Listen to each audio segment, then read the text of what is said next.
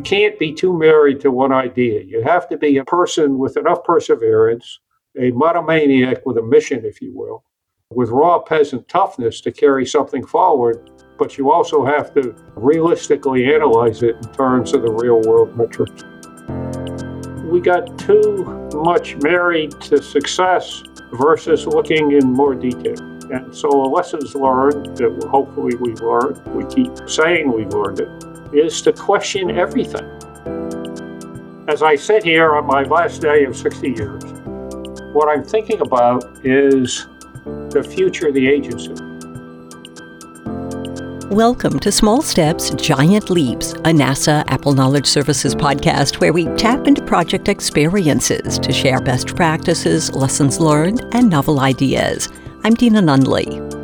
Organizations put a lot of emphasis on capturing knowledge before it walks out the door. Knowledge capture and transfer are integral to achieving NASA's goals, and agency teams do well when they establish a culture that supports continually sharing and advancing knowledge. NASA Langley Research Center Chief Scientist Dennis Bushnell retired from NASA June 30th after more than 60 years with the agency.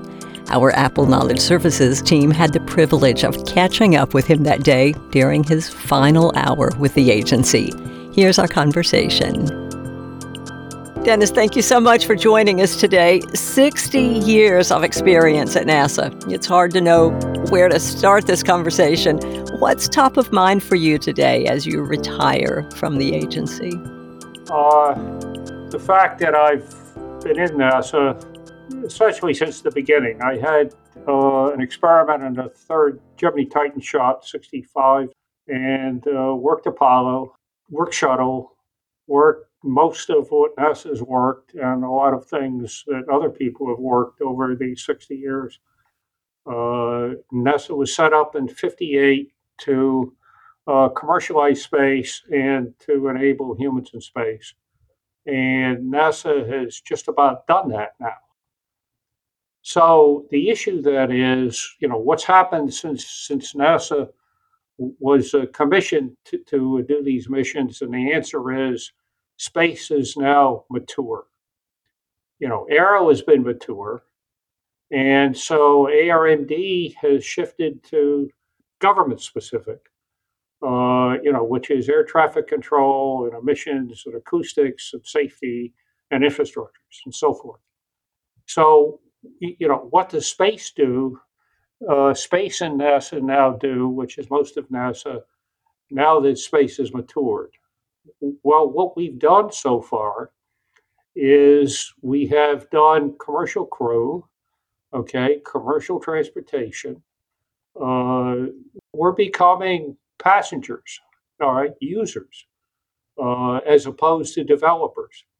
And now that space is matured, we're going away from operations. We're not operating space shuttles anymore. Musk is operating his rockets. So the question is, the centers that were set up when we started NASA in the late 50s, early 60s to do technology development and operations, what are they going to do? And with space as a whole, matured as well as aero, aside from government specific, which is far less than the 10 centers, what should NASA do going forward? So NASA is involved now with a 2040 study to figure out what NASA 2.0 is now that space is matured and we're becoming users and passengers. And so as I sit here on my last day of 60 years, what I'm thinking about is the future of the agency. As I leave, I have written a paper on the next 30, 40 years in society based upon the many new technologies, the many existential societal threats, the situation in space, and where society is going to inform the NASA 2040 study. And I just hope that the 2040 study will result in a much more viable and stronger agency focused on what the nation really needs going forward. But we have changed from where we operated and developed within the centers just about everything to now, we're a customer. So, Dennis, you're such a wealth of knowledge. Creativity is one of the topics we want to explore with you. What do you see as elements of the creative process, elements conducive to creativity? Uh, First and foremost is knowledgeability. Humans invent by inputting facts, figures, data, knowledge into the subconscious. And the subconscious is constantly doing quasi random combinatorials of that and then system level evaluations. And, and when it finds something it likes, it reports back to the conscious when the conscious is no longer first order occupied. Showering, shaving, driving, walking, running, whatever. And, these are the eureka moments. And now uh, the AI, all right, the GANs approaches, ChapChat, is now using the same process, except the AI has, in the ChapChat, they have now loaded the web into AI, and therefore the AI now knows much more, like many, many orders of magnitude, than humans know, all right, in order to do ideation. And this adversarial generative business, so called, is the same process humans use. So the AI can now ideate as good or better than humans from experience thus far, and I think it's only going to get better going forward. So going forward, it'll be initially a partnership between the AI and the humans to do ideation. But to do ideation, you need two things. First and foremost, knowledgeability, but then you need also to know knowledgeability about what, and therefore you need very cogent, explicit, detailed issues. Okay. Take humans Mars, for example. We have looked at humans Mars for decades, and essentially what was affordable was what's safe, and what's safe is not affordable. And what we needed to do was to get the cost down so we could afford safety, because what the astronauts can stand in 6 months is different from a 3 year Mars journey out and back. Okay, so I've been working and have written several papers on the approaches and technologies to enable humans Mars both safe and affordable. But that's a barrier problem. There's barrier problems in Aero. All right, Aero is now working AAM, advanced air mobility, and the issues there are safety, because the starting AAM safety record is some factor of 100 to 1,000 worse than scheduled airlines. So we've got to get better there. Also, these AAM vehicles, many are being developed now, and there's 530 of them in development worldwide, developed to be personal air vehicles, affordable, safe personal air vehicles, to replace automobiles, essentially. That vision, since the early 1920s, that people have had of a personal air vehicle is just about here. The vehicles are going to be here within a couple of years. The issue that is, what about the Mother May I to get in the air with these things? And so we're talking about, instead of tens of thousands of aircraft in the air, we're talking about many tens of millions, and things popping up from people's driveways all over the place, not from airports. So what you're talking about is their traffic control system that is very different from what people are now considering, and involves what has to happen to both the vehicles and the air traffic control system, which is total autonomy and advanced AI and no humans. because the human latency and the human knowledge is way too slow and way too limited to take on this personal air vehicle, which, by the way, is projected as a $2.5 trillion new aero market. It's essentially the auto market. So, those are really basic issues, which is where and you need those specified in all of their glory, including the metrics associated with all of that. Because, as we here at Langley have looked at out of our IRAD program and out of our Aero program, which what of what we produced could be commercialized.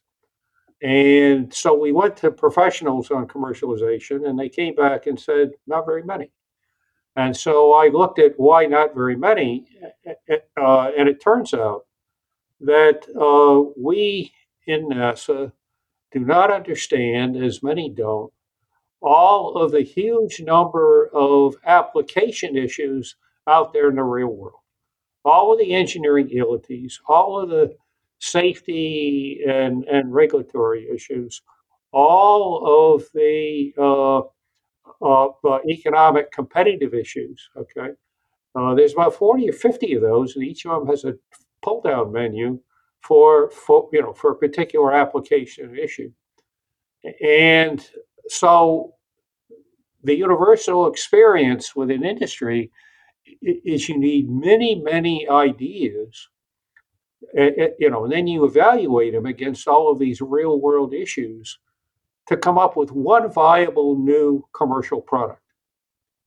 So we here in NASA for ideation need to understand much more about the real world, what the real world metrics are, so that we can do what we weren't doing, which is to carry the research far enough so that somebody might be interested in picking it up. And that's where the creativity comes in. Well, the creativity is coming up with enough ideas so that after you run them through the filter of all of these requirements in the real world, that you're left with something viable. But, people typically come up with an idea and they think, oh, this is wonderful. Well, the benefits of that idea are never bigger than the first microseconds you think of it. And thereafter, as you do the triage, as you as you work more the systems aspects, you find out that weight goes up, cost goes up, and safety is a problem, and all kinds of other problems. Just you can't be too married to one idea. You have to be a person with enough perseverance, a monomaniac with a mission, if you will, with raw peasant toughness to carry something forward, but you also have to realistically analyze it in terms of the real world metrics. And you've made the statement during recent presentations that mavericks are essential. How so? Well, the studies indicate that going into kindergarten, most children are very imaginative. Coming out of second grade, not many are. The regimentation of society, the regimentation of the education system tends to kill a lot of the creativity and imagination in people. You can reinstitute it, but it takes hard work to do that, but it can be done.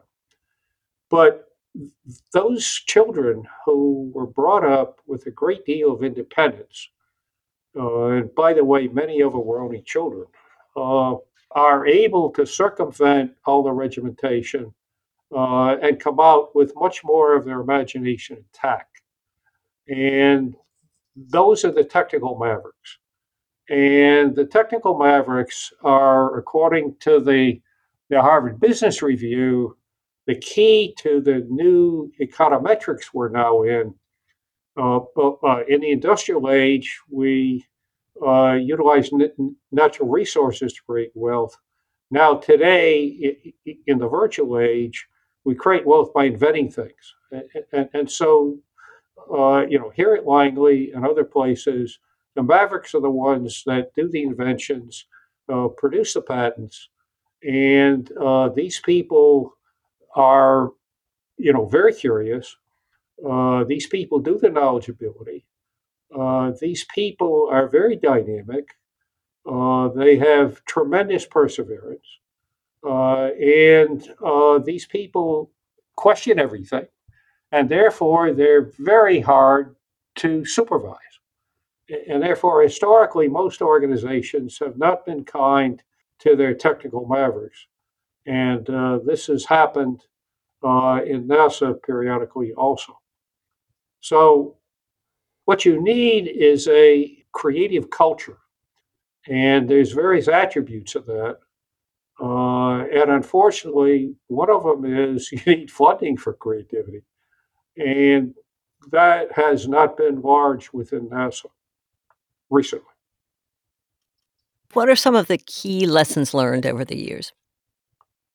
The major lessons learned uh, by me is that I was here at Langley for 20 years before I figured out that what they really wanted me to do was invent. And so I started inventing, and after I invented for a while, I studied the science, if you will, of invention and its technology, and figured out that I had figured out how to just about how to do it, and I've been fairly successful in inventing stuff going forward since then. Uh, with respect to the agency, the lessons learned. Ralph Rowe, who just left as chief engineer a while back now, uh, was a very great advocate for lessons learned and trying to figure all that out. He compiled a huge list of lessons learned, but we do not heed them. It turns out that I was asked to certify the shuttle thermal protection system before the first flight, which was the first manned flight. And I spent largely a sleepless week going around the country at the various contractors trying to figure out how that was designed and what it was. And then, indicated what the steps and gaps on the TPS were supposed to be and what to do to make it safe. And when it was launched, it was, I certified it. It was what we'd said. After that first shuttle flight, which thankfully was successful, landed, there were over 3,000 discrepancies between pre flight and post flight, as I remember, with the steps and gaps and, on the times. And as we've flown the thing over the years, uh, there has been a great change in the location of bond-to-layer transition where the high heating occurs, flight to flight, because there's been different damage step, flight to flight. My personal evaluation of that was that there was a hydrogen dump line coming off the central hydrogen tank that passed very near the TPS system. And pre-flight, after they put the hydrogen in, and that dump line is very cold, ice forms on it. And when the thing launched, the ice would shake off and bang into the TPS, which could stand very little stress. When we first flew the drop tests with the TPS on the shuttle initially, low speed drop tests, the shuttles just fell off, and we found out that they had very little allowable shear stress. So this was a problem, and the CABE study, which is part of our lessons learned, several of them, showed very well that we didn't listen to that kind of information. We didn't question why all this different stuff happening and what its effects could be. Okay. we got too much married to success versus looking in more detail. And so, lessons learned that hopefully we've learned, we keep saying we've learned it, is to question everything, i.e., be like a maverick. Okay. Question everything. Don't be, be in a constant state of constructive paranoia. Okay. And by the way, that works for safety too. Because personally, every time I relax, I get in all kinds of messes. Okay. You need to be constantly on your toes and up, never relax. And, look for things that, while they haven't created an accident now or haven't cost us a lot of money now, all right, could in the future, depending on what happens. And then you have to have the knowledgeability for what could happen and the associated techs associated with And would you say there's an attitude of humility in that mix? that. Well, of course, that's the basic stance of all of this. I ran into this with the Navy. Okay, I've consulted for the U.S. Navy submarines for decades, and we were very quiet, and quiet is everything in undersea warfare. And then the Russians became really quiet also. And the Navy had trouble figuring out that this could happen. Uh, it's the business of, assuming you know assuming you know everything you need to know, and a feeling of confidence. That's not useful. As people like you with such rich experience retire from NASA, how do you think the agency can capture and transfer knowledge? What you're trying to do with the knowledge capture is to, rack up individual things, often on projects and issues that are in the past. Okay. Uh, what you need for this, for knowledge capture, is to typify, uh, take and document in detail what the most effective engineering approach is to various types of problems, and determine that from people even determine that from the huge literature that's involved with this, and then carry that forward. My experience in this agency over 60 years is that when we started, we had money run in on the streets. We had the extreme cooperation of the best minds in the country, and we had the best minds and superb leadership. Uh, Space is no longer the go technology that it was in the 60s for obvious reasons. AI is the latest such. And so the general intellectual milieu, okay, that you're working with needs all the help it can get. Uh, and to go to Mars with humans successfully, uh, I have looked seriously. I just wrote a paper with a physician who has been in space medicine with the Air Force and us for 40 years. And we racked up all of the really major issues in space. And it turns out that radiation, galactic cosmic rays, which is particle radiation, at 30 to 50 giga-electron volts of fully ionized iron. So it's not just gamma, it's not just the Hiroshima stuff, it's orders of magnitude more, and it's particles. It turns out that this is not just carcinogenesis. This affects your heart, your nervous system, your immune system, your DNA, everything, okay, in very bad ways.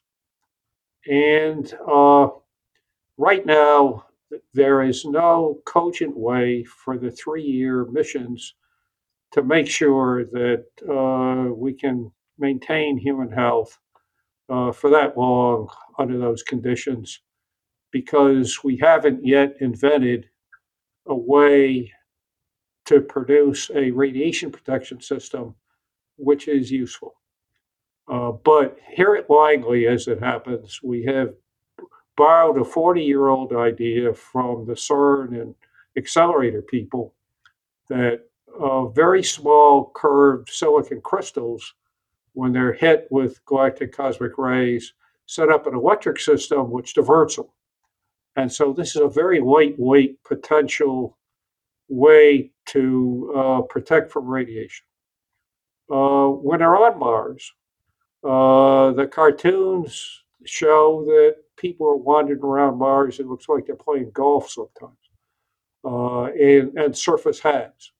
The surface HABs do not protect you from radiation. On Mars, you need to have 3 to 4 to 5 meters of regolith between you and a radiation, or a very, very thick icicle.